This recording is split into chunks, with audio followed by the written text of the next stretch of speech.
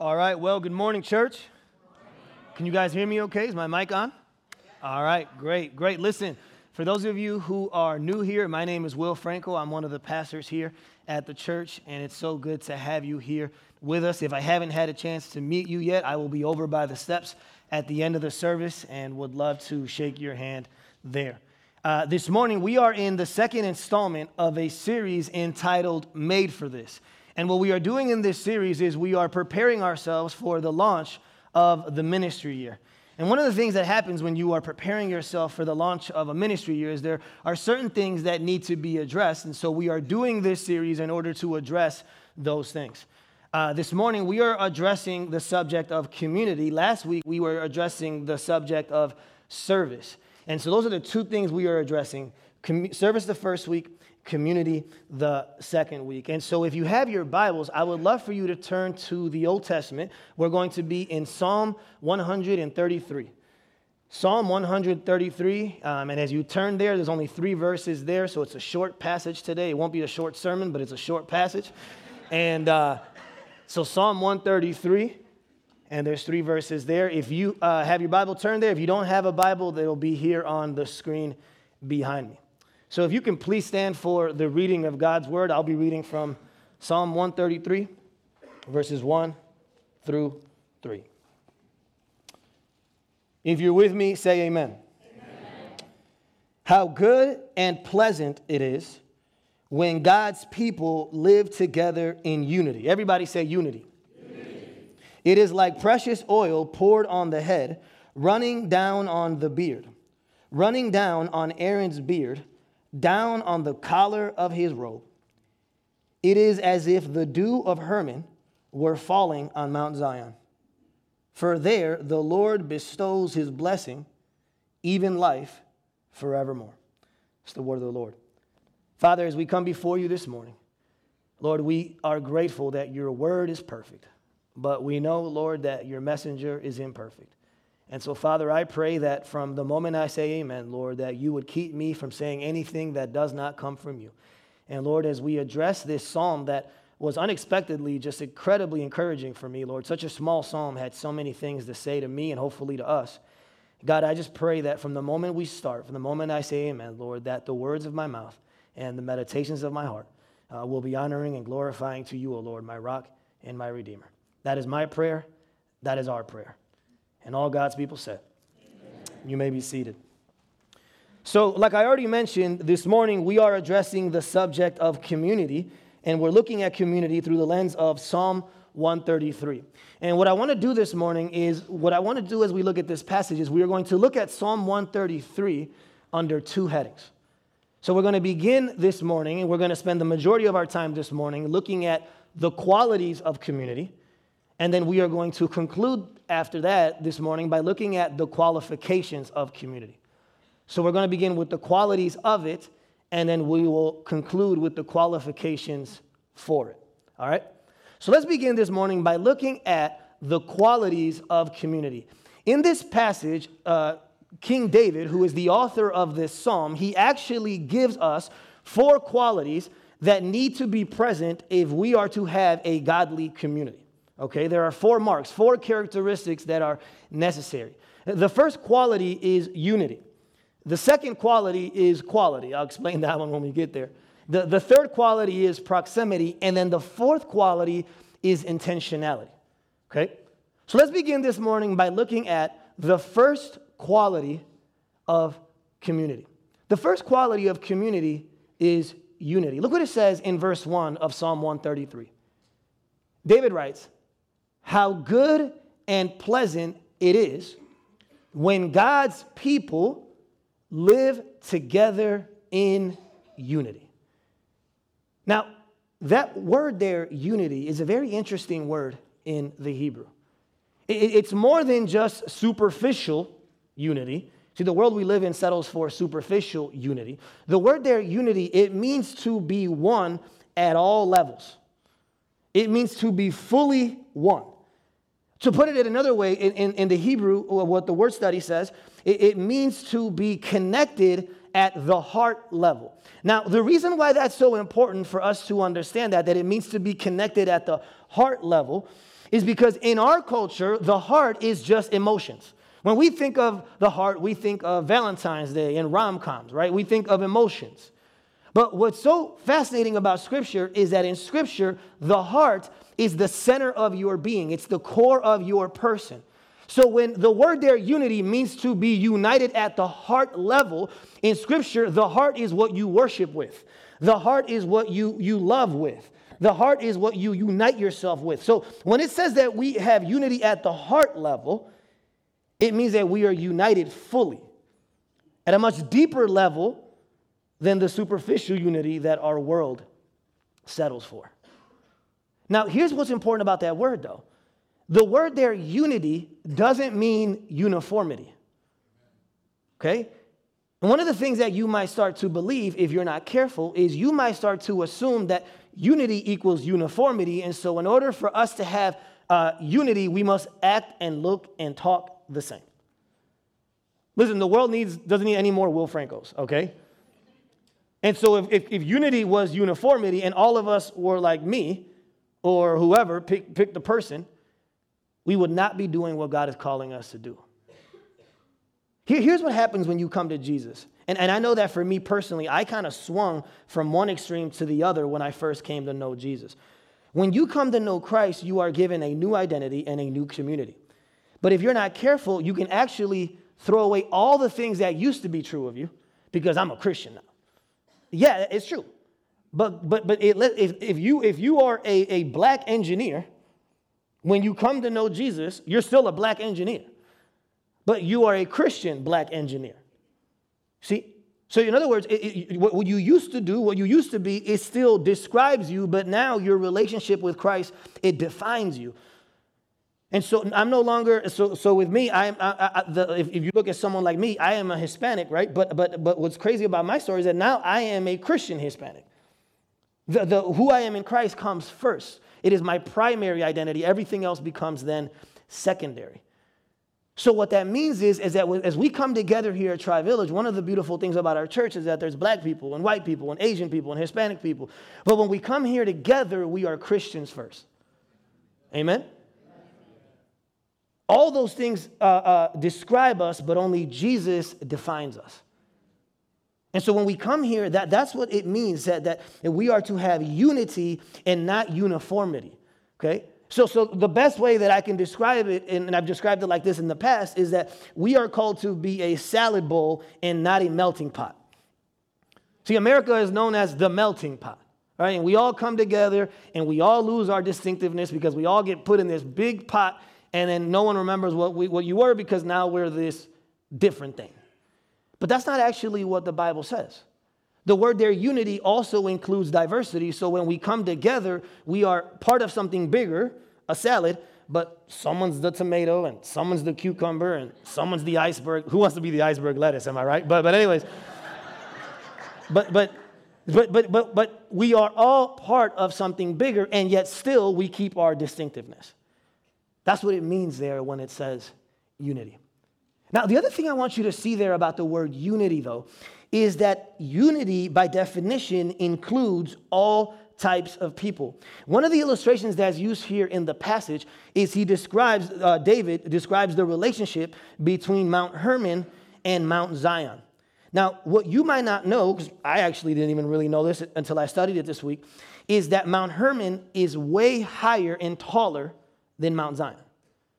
As a matter of fact, Mount Hermon was one of the biggest, if not the biggest, mountain in that region, in the region of Judea. It was 10,000 feet above sea level. Mount Zion was much, much smaller.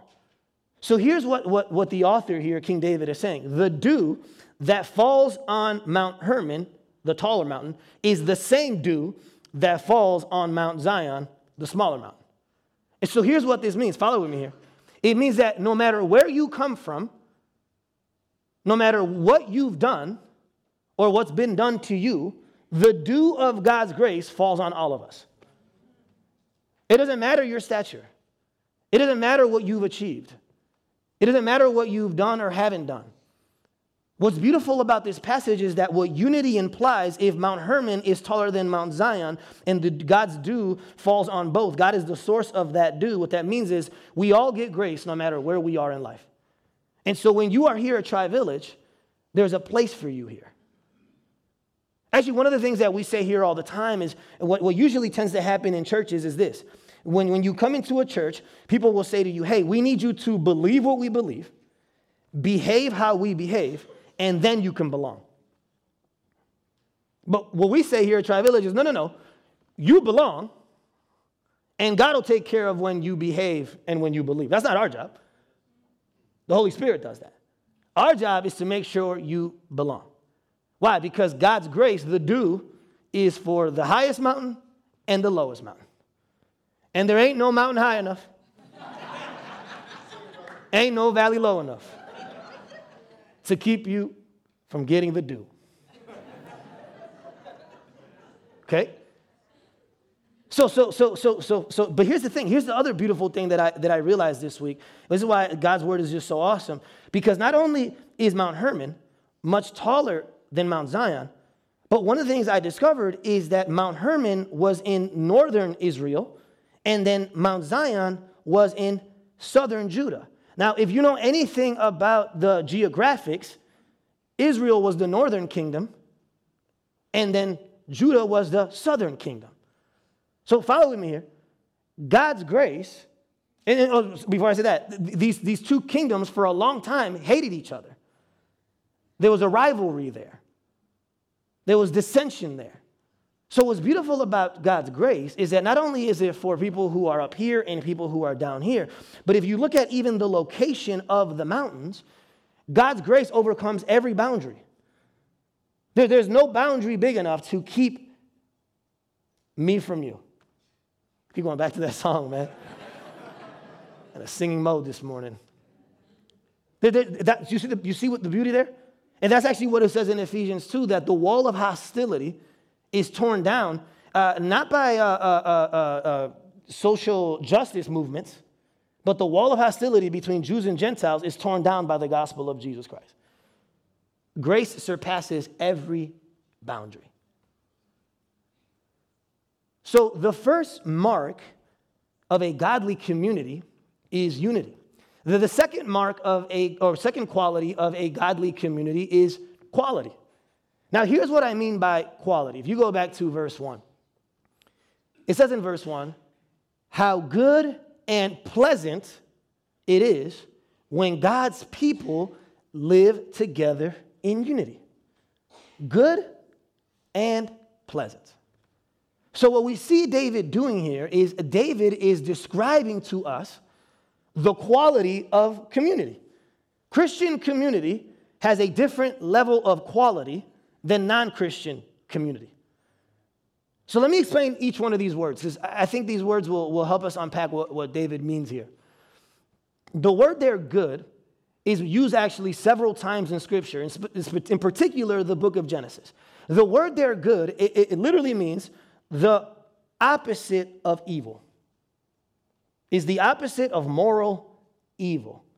The word there, good, what it means is something that is pleasant in the eyes of God, something that is pleasing to the eyes of God. And that's why that word there, good, comes up again and again and again in the book of Genesis. Because in Genesis, God creates things and he says, and it was what? Good. The same Hebrew word. So good there is an objective reality. It's objective. That's what the word there, good, means. It's something that God has declared good, something that is opposite than moral evil. Okay? So the first word there, good, is objective. But then the second word there, pleasant, is subjective. Because the word there, pleasant, means something beautiful, something that is attractive to the eye physically, something that is lovely. All right? Now, why is that important? Because then what it means is that pleasant is subjective. It depends on the beholder, the eye of the beholder. So good is objective. God sees it as morally good, the opposite of evil. And then pleasant is subjective. It's beautiful, it's attractive, it's lovely, but it's based on the eye of the beholder. It depends on who is looking at it. Okay? Now, why is that important? Because once we understand the quality of community, there's two things we need to understand. And one has to do with the first word, and the other has to do with the second word. If what God describes as good is Christians in community, then here's what we know about Satan, our enemy. Whatever God calls good, Satan will call bad. That's actually the whole premise of Genesis chapter 3. He shows up as a serpent and says, did God really say that was good? Or you shouldn't do this? And he is calling bad what God calls good. Listen, if that's the same Hebrew word, then you better believe that Satan is going to do everything in his power to keep you from what God calls good. And so if you're sitting here this morning and you are not in a community, a life group, a Bible study, accountability, and you are not in a community, there might be several reasons for it. Some good, but I can tell you there's at least one bad.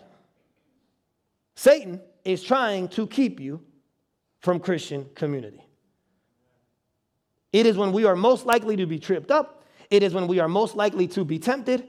Satan is doing everything in his power, just like in Genesis, to keep you from what God says is good. But here's what this means, though, guys. This isn't just a commercial for our life groups and for our small group ministry. Here's what this means. If Christian community is a good thing, and Jesus actually promises where 2 or 3 gather in my name, I will be there, or there I will be, right? Then that means that any relationship you have with a Christian, Satan is going to try to destroy. That includes your marriage. That includes your parenting. That includes your life group, your Bible study, or whatever. But Satan is going to try to get in between any relationship that you have with a Christian. And so part of the reason why we must be seeking out community is because we're actually in a war here, guys. And the enemy is trying to keep you from other believers. I don't know about you, but when I think of the worst decisions I've made in my past, almost always they were made in isolation from other Christians. I had removed myself from others, and then things that weren't good ideas became great ideas because I was a committee of one. See the danger there? But then let's look at the second word, though. The second thing we have to be aware of then is if community is good and pleasant, and the word there, pleasant, is subjective. It's based on the eye of the beholder, right? It's beautiful, it's attractive, but it depends on the person. Then one of the things we have to be careful of, because we can blame Satan for everything. We're really good at blaming Satan for all the stuff we do, right? The reality is at least 50% of what we do is just us. Satan doesn't even need to help us. See, here's the thing about that word pleasant, that if we're the ones that determine what is good, what is beautiful, if we're not careful, we as believers can settle for less than good communities. So here's what I mean. There are Christians here today that the reason why you're not in a life group, the reason why you're not in a Bible study, the reason why you're not being held accountable by other believers is because you have a fantasy football league. You have a couple Facebook groups. You have a group of guys that you play Xbox with every night. Tons of fellowship there. I'm on at least 4 chat rooms. I got my coworkers. See, none of those things are bad things. The problem is when you settle and decide that you're in community because you have those things. That's not community, guys. And don't call it that because it isn't. That's the danger. We settle, if it's subjective, we can subjectively settle for lesser community. And that's why we have to be careful. So on Friday, Lily was out with a friend of hers, and so me and my daughters went out on a date. And we went to this Mexican restaurant, Chuy's. We love Chuy's, and so we were there and eating and having a good time, stuffing our faces. And on the way out, well, it's funny. As we were leaving the house, my neighbor Nick was across the street, and I was like, "What's up, brother?" And he said hello to me, and then we got in the car. And then as we are leaving Chuy's, I opened the door for this person, this couple that's, I don't know if they were walking in or walking out, but I opened the door for somebody. And as the guy was walking out, he was like, "Hey, man, thanks." And I'm like, "Hey, no problem, brother." So Leah finally looks at me and she's like, Dad, is everybody your brother? How many brothers do you have?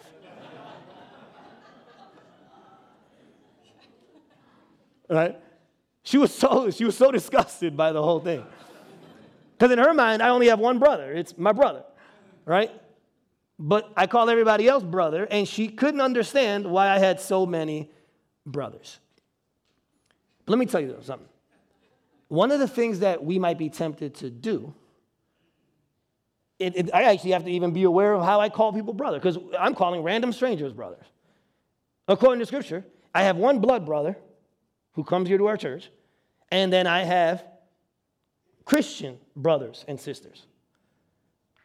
And so I can't be using a word to describe people that aren't actually my brothers and sisters, because we're a part of something bigger, guys. You know how I know this? This Friday, in literally in a few days, I have the opportunity to do a wedding for one of my friends growing up in high school. And I did a wedding for the same group of guys about maybe, I don't know, like 8-9 months ago in December, yeah. And so here's what's crazy, though. These are the guys I grew up with. And if you know anything about my story, when I was in high school, forget about being a pastor, I wasn't even a Christian yet. And so for 10 years, when I finally became a Christian and went into ministry, it was for about, 13 years I was not in contact with these guys. So they didn't even know I was a Christian, let alone a pastor. And so one of them, a few months ago, when he was looking to see who was going to marry him, we sent out these flyers, Tri-Village flyers, and they went to the Bartlett, which is the town I grew up in, and his mom got the flyer, and she's like, hey, honey, are you looking for someone to marry you? Remember Will? He's a pastor. Go figure. And so he calls me, and he's like, hey, what's up, man? I'm like, what's up? He's like, hey, are you a priest? And I'm like, no, I'm a pastor. And he's like, all right, whatever, doesn't matter. Do you do weddings? And I'm like, yeah, I do weddings. He's like, man, could you do my wedding? I know we haven't seen each other for a while or whatever. So him and his wife, or fiance at the time, they come to our house. We start doing premarital counseling with them. And then that was that, right? And then now, fast forward, now I've become like the marriage guy. Like all of them who are all getting married. You know, that even shows you a little bit how different our lives are. I've been married for 10 years now, and we're all the same age, and they're all getting married now, right? And so now I'm the marriage guy. And so the other guy was like, hey, man, I'm getting married next year. You want to marry me too? Because I'm the only pastor they know. So this Friday, I'm doing another wedding, but we've done the premarital. We've gone through this season of premarital counseling. But what's been so fascinating to me is that both of my friends, as I've spent time with them, all we do is 2 premarital sessions, 2-hour premarital sessions. Both of them have said, man, Will, it's like we've gone deeper with you in these 4 hours than we've gone with all the other guys in 10 years. And I always felt bad when I became a believer and walked away from my friends, because I thought, man, I'm missing out on so many things. They've had, 13 years together that I haven't been a part of, and I'm missing out on so many things. But you know what Christian community has taught me? Christian community forces you to go so deep that I really didn't miss anything. I just missed a few drunken parties, and that was it. Because when they're together, they're not really talking about anything. You can't really go deep when you're non-Christians, because if you go too deep and you come upon a problem you don't have an answer for, what are you going to do? Pray about it? And so in 4 hours with each one of these guys, I was able to make up for 13 years. If anything, I was able to go deeper. Why? Because Christian community is good and pleasant.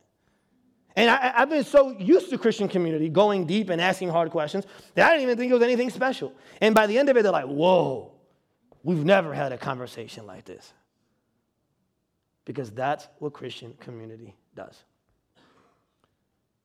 Listen, I would even go as far as to say that if you have a physical brother or sister and they don't know Jesus, you are closer to your spiritual brothers and sisters than the physical one. Okay, that's the second quality. The third quality of Christian community is proximity. Proximity. Look what it says in verse 1. It says, how good and pleasant it is when God's people live together in unity. The word there, live, it's just, I just love the original language, because here's what it means. It means to dwell with people. It means to stay. It means to sit. It means to remain. It literally means in Hebrew to set down your tent and to camp out somewhere. So here's what Christian community means. That in order for you to have true Christian community, there needs to be proximity. And so if you think you're in Christian community because you come to church on Sundays, you are not in Christian community. It's not enough. It doesn't go deep enough. You are to live life with others. You are to dwell there. You are to, the word there actually live is the Hebrew version of the word abide. Jesus says to abide in me, right? But we can't abide with Christ if we don't abide with his body. It means to stay, to remain, to camp out. But that's not what we do, right? Many of us, we come in on Sundays, sometimes not even every Sunday, and we set our tent down real quick, and then we just pick it right back up, and we're out. Say hello, we're gone. That is not community. Christian community requires proximity. It requires time together. That can't happen on a Sunday morning. Now here's the thing, right? Let's be totally honest. The reason why Christian community is so difficult, though, it says that it's good and pleasant, right? Remember we said it's good objectively and it's pleasant subjectively. Here's the problem. Here's why it's so hard to live together. Here's why it's so hard to live in proximity. Because Christian community is always good, but it's not always pleasant. Can I get an amen? Is that okay? Am I the only one who thinks that? Okay. It's not always pleasant. Christians can be very annoying. Christians can be very awkward. Actually, I would put it like this. In every group of people, Christian or non-Christian, there's three types of people, right? There are the people who lift others. There are the people who lean on others. And then there's the people who lower others. Okay? Every Christian group, Bible study, life group, accountability group, has one of each of those people. You have the people who lift others, right? You love being around those people. A couple years ago, almost 4 years ago now, I did this leadership training. And one of the things that in the training it said is when you are deciding who you want to work with or to choose as a leader, you want to make sure that that leader passes the parking lot test or the cell phone test. And here's the parking lot test. The cell phone test is if you're walking into a building and you see the individual's car, are you excited or are you depressed? Are you like, man, I can't wait to see him? Or, oh, dude, so-and-so's here. Dang it. Who invited her? Right? So those people are usually the lifters of the group. They're the people who, when they're in the group, they lift the energy, they lift others up, they're building into others. Man, if Christian community was just those people, it'd be great. The problem is that's the minority. Then you have the second group, which are the leaners, who they're just leaning on everybody.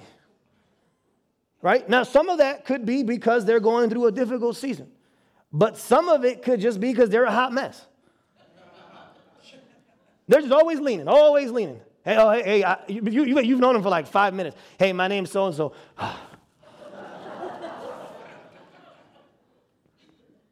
Carried by a whole bunch of people. Like the dude on the mat in the story with Jesus. They're just being carried everywhere they go. They're just leaning on people. Right? And then the really unhealthy people are the people who don't lift, don't lean. They actually lower the morale, the energy of the group. They're just negative. They're just bitter. They're just angry. See, the problem is that the majority of Christian community is the second two groups.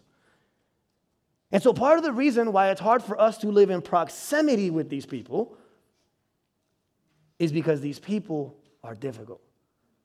Christian community is always good objectively. It's not always that great or pleasant subjectively. Does that make sense? Which is why in the New Testament, one of the things that stands out to me is that Paul, in one of his letters, he has to tell, I think it's in Ephesians, he has to tell the church of Ephesus, make every effort to maintain the unity of the body. Paul wouldn't have to write that if it was easy. But you have to make every effort to stay in community because community is hard. And because of the consumer church that we are a part of, and it's about what I need and about what I want, in order to make every effort, you got to let that mentality go and be committed regardless. That's hard to do. Listen, one of the reasons why Christian community is good and pleasant is because when we come together, I'm going back to that illustration that is using the passage between Mount Hermon and Mount Zion. One of the cool things about these two mountain ranges is that on Mount Hermon, because it was so elevated, what scholars say is that it remained green and alive all year round, regardless of what season it was. Mount Zion, because it was lower, when it was dry, it would dry out. As a matter of fact, there was so much precipitation coming from Mount Hermon that Mount Hermon is the main source that feeds into the Jordan River. That's how much life and abundance is on Mount Hermon. So to use that illustration this way, part of the reason why Christian community is so important is because when you're in community, you are able to be refreshed. You are able to stay hydrated, if you will, in times of dryness. A few years ago, when Lily and I went through our miscarriage, it was already extremely hard enough. But I think one of the reasons why we were able to stay as healthy as we did was because of the community of people that came around us. If we would have been alone, that spiritually dry season would have really affected us. But the beautiful thing about Christian community, what makes it good and pleasant, is that it keeps you hydrated, it keeps you refreshed, it keeps things alive in seasons that otherwise would be dead. So, that's the third quality. Then the fourth and final quality of Christian community is intentionality. Intentionality. Look what it says in verse 2. It is like Christian community, it is like the precious oil poured on the head, running down on the beard, running down on Aaron's beard, down on the collar of his robe. Now, if you're not a Bible person, you're like, what the heck are we talking about here? Are we talking about essential oils here? You know what I mean? Like, my wife would love that, by the way, because she has an essential oil for everything, right? I think it's witchcraft, but that's just my opinion. No, I'm kidding. But no, she'll put essential oil on that. Hey, Lily, I broke my ankle. Here, put some lavender on it. But so like precious oil on the beard of Aaron. Who's Aaron? What are we talking about here? Well, the first high priest of the people of Israel was a guy named Aaron. He was actually Moses' brother, right? Now, here's what's so just incredible when you look at this and understand what he's saying here. When you understand the implications of this actually would have been very shocking to a Jewish reader. To us, it's not that shocking. But the reason why it's so shocking to the Jewish readers is because there's only two types of people who got oil poured on them, anointed with oil. It was kings and it was priests. That's it. So if you were a normal Jewish person, there would be no oil put on your body. So what would have been fascinating or just mind-blowing to the Jews as they read this is, wait. You mean to tell me that if we're in community, it's like being anointed with oil? That's only for priests. That's only for kings. What's going on here? See, what that reveals to us, and one scholar makes this connection between the Old and the New Testament, is that one of the things that makes Christian community distinct, I would say is the greatest thing that makes it distinct, is that Christian community is not meant to be focused inward, it's meant to be focused outward.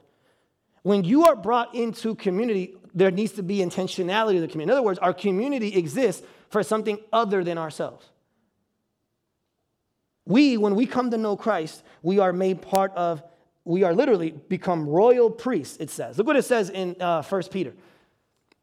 It says, but you are a chosen people, a royal priesthood. Again, that means nothing to us. But to a Jewish reader, discovering that now in Christ, they are royal and they are priests, that would have been mind-blowing. That would have been paradigm-shattering. Because now our group is not just about us, it's about others. We are being commissioned. There's an intentionality about our group. It's not about coming together. It's about going out and telling others about the hope that we have. So what that tells us is that on the one hand, Christian community is a delight because it's good and pleasant. But on the other hand, Christian community is a duty. It's a delight, but it's a duty. There's work to be done. Which is why, that's why all these marks and these qualities flow from each other. If we are not united in unity, then we won't have the intentionality. When there's division among us, we're not focused outward, we're focused inward on our issues, on our problems. I heard someone put it this way. A divided church is a distracted church. I'm going to say it again because I know somebody missed it, okay? And probably the person who missed it is the person who needs to hear it, okay? A divided church is a distracted church. When we aren't united, unity, we aren't missional intentionality. And a lot of churches in America, the reason why they're dying, I forgot how many stats are. There's churches are dying left and right in our country. Way more are dying than are being planted. Is because a lot of these churches have inner division, and so they're distracted outwardly. And so that's why we must make every effort to maintain the bond of unity, the unity of the Spirit. Make every effort. We have to. And what's funny, though, is that when we went through the first three, most Christians are like, yep, amen. Amen. That's exactly what I got in my Bible study. Man, that reminds me of Awana back in the day. Yep, I got that. But when we get to this one, people start shifting in their seats. Because we're really good at the first three, not so good at that last one. And we make our groups about ourselves. Listen, guys, we must never, ever, ever, ever, ever confuse community with complacency. A lot of Christians are in groups and they think they're in community, but actually it's complacency. Because if your community is only focused inward, then you are not doing what God is calling you to do. Amen?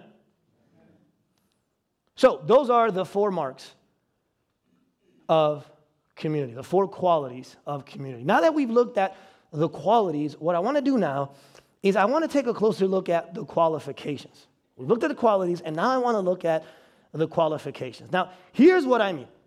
I don't know about you, but as I was studying this passage, there's a part of me that's like, okay, I got it. These are the qualities. This is what it looks like to be in community. So let me go do it, right? Let me just go find a group of people and just give myself to it, and let's just do this thing. Let's rock this thing. Here's the problem. And it's a big, big, big problem. These qualities are also qualifications. See, if all they were qualities, then we can all just take it and go and do it. I got it, Pastor. Thanks. I'm joining a group this week. But these qualities are also qualifications. What do I mean by that? Well, in verse 1, right, we've been looking at verse 1 this whole time. He says, it is how good and pleasant it is for God's people to dwell in unity together, right? But then if you look at verse 3, look what it says in verse 3. It says, it is as if the dew of Hermon were falling on Mount Zion. But then listen to this. For there, everybody say there. For there the Lord bestows his blessing, even life forevermore. The question is, where's there? Where is there? Because I want to be there. Wherever there is, I got to get there because that's where God bestows his blessing. Well, according to commentators, there is verse 1. The place where God bestows his blessing and life forevermore is when God's people are dwelling together in unity. Here's the problem. We have never actually dwelt together in unity. I don't care how good the group you've been in is. I don't care how long your Bible study has been together. There's glimpses of it, but there is no group of Christians that can consistently stay there. And if there is where God bestows his blessing, then we're in trouble because none of us are there. That's the issue. That's the struggle. That's the problem. That's the only place where God bestows his blessing. And so there's a disconnect here, because then what that means is that these qualities are actually qualifications. God's saying, if you do this, there will be where my blessing goes. But none of us can get there.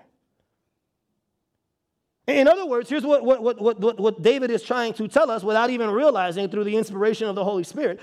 The only way that you and I can ever receive the blessing of verse 3 is if we live up to the burden of verse 1. The only way that you and I can ever experience the salvation of verse 3 is if we live up to the standards of verse 1. And that's one of the things that happened to me this week as I was studying and I was reading. On the one hand, I was encouraged, but on the other hand, I was extremely discouraged. Because I'm like, man, how beautiful it is to get God's blessing and to get life forevermore. But then the more I studied the passage, I'm like, well, that's beautiful, but I can't get in on that because I can't do that. And I'm a pastor. My job is to hang out with Christians.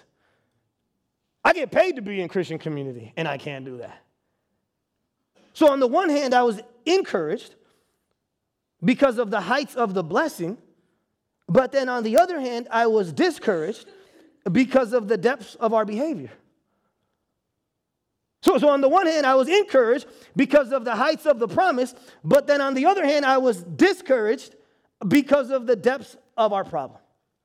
Encouraged and discouraged all at the same time.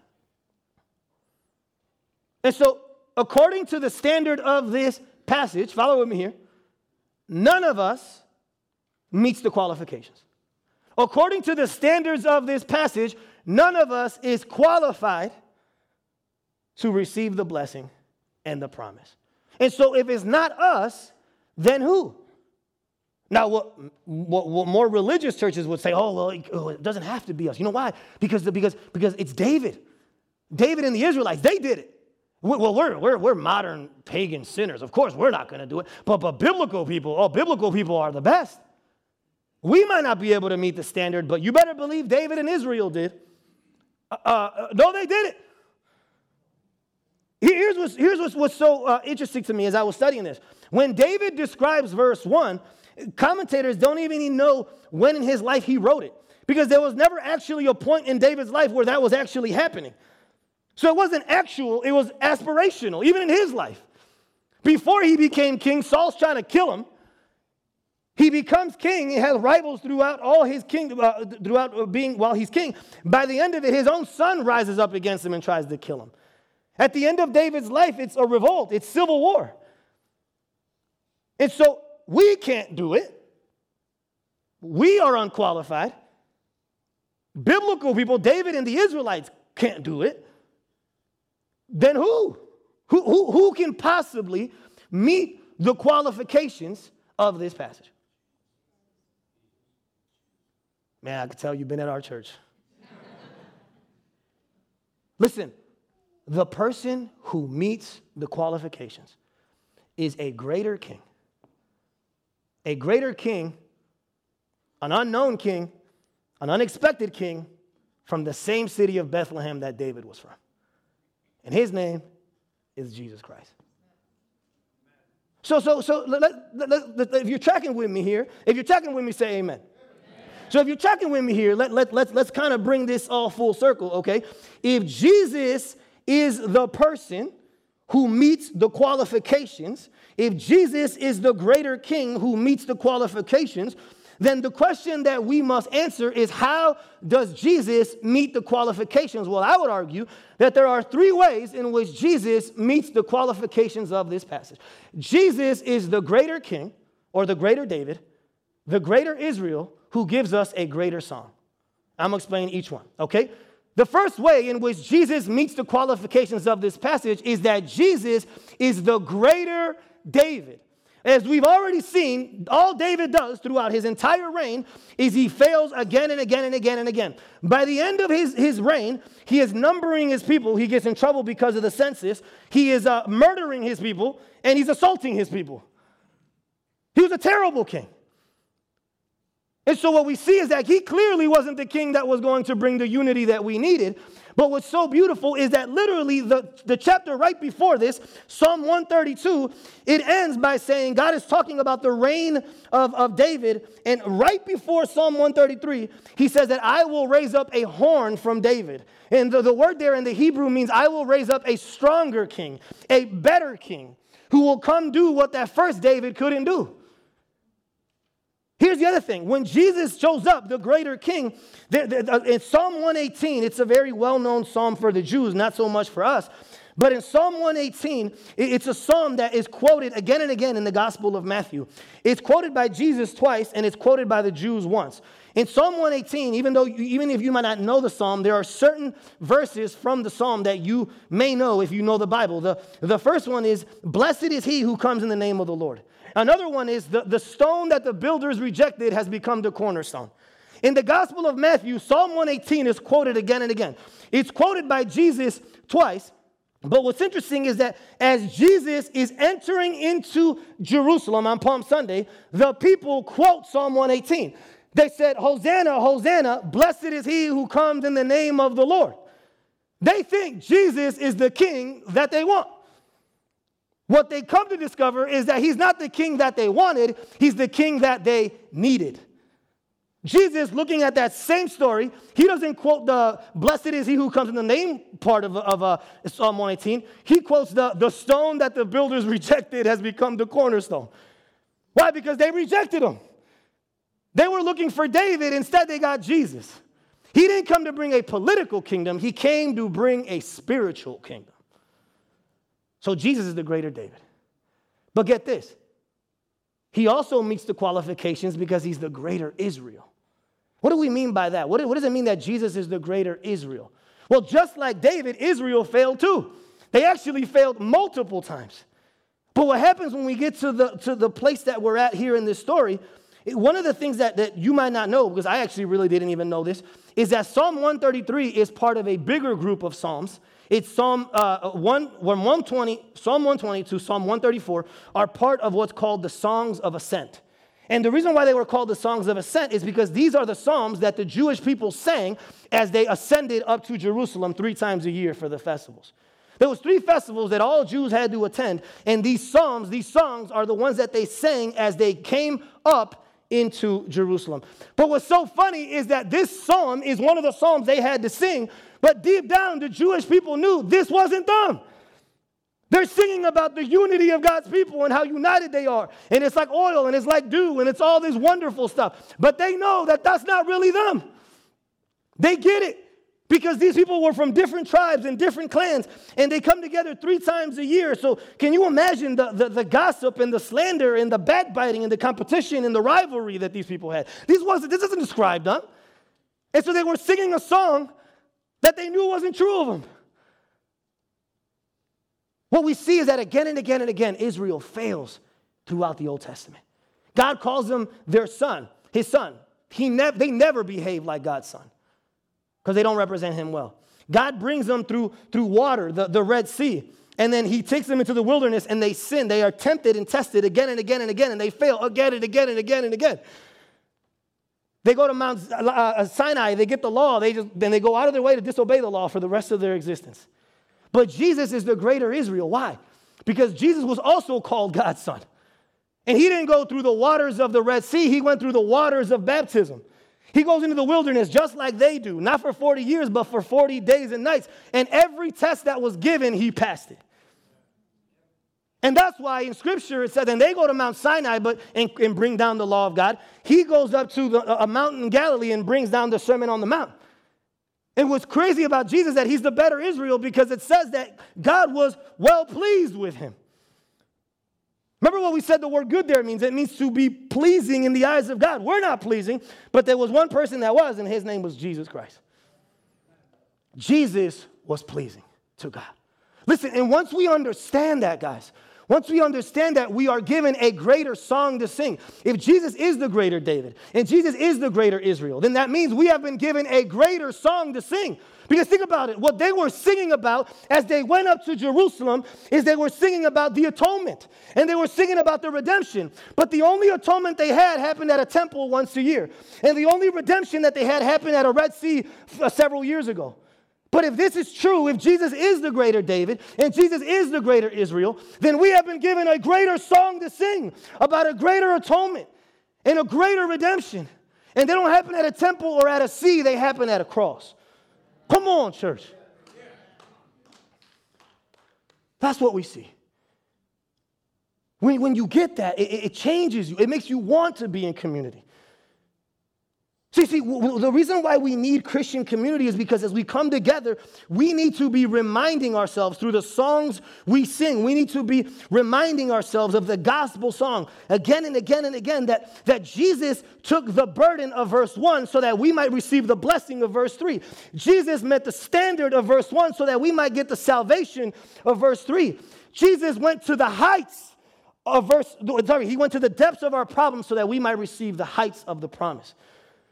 Jesus became unqualified so that we might become qualified. At the cross, Jesus Christ lost his community so that we might get a community. That's what we see. And so if that's true, then what that means is that what unites us is not the family we were born in, is not the neighborhood we were raised in, is not the color of our skin, is not the political party that we vote for, is not the money in our bank account, is not the jobs that we do. What brings us together is the blood of Jesus Christ.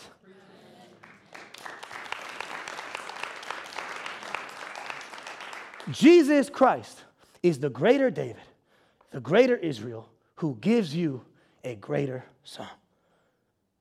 Listen, when we get that, in the passage it talks about oil and dew and song. Well, what we see as we look at it through this lens is that the gospel is the oil. The gospel is that dew. The gospel is that song. The more we swim in that, the more we allow that to fall on us, the more we marinate in it, the more we saturate ourselves in that oil and that dew, and the more we sing that song, then all of a sudden, the less defensive we become, the less petty we become, the less self-righteous we become, the less private we become, the more forgiving we become, the more loving we become, the more generous we become, the more gracious we become, the more involved we become.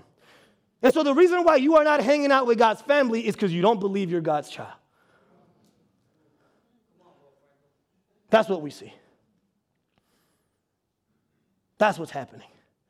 We need to be in community because we are the only group of people in our lives that are going to remind each other, that are going to reorient each other, that are going to rebuke each other, that are going to reinvigorate each other, refresh each other, and retell each other the good news concerning Jesus Christ.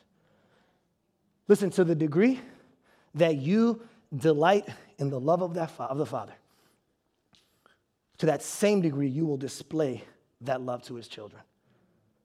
And to the degree that you find your identity in the person of Christ, to that same degree you will find your community in the body of Christ. Amen? Amen. Let's pray.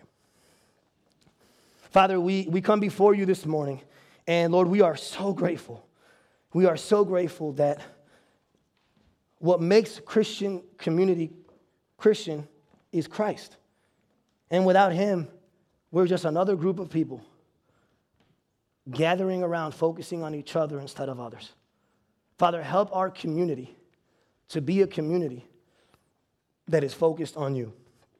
And Lord, I can sit here and I can, give a commercial for our life groups or for Bible studies, whatever. But at the end of the day, here's what matters. What matters is not the commercial. What matters is I want our people to have a theology of community so that when they understand what community is, they will literally think to themselves, how can I not be in a group like that? That's our prayer. Lord, we love you. And we pray all this in Jesus' name. And all God's people say.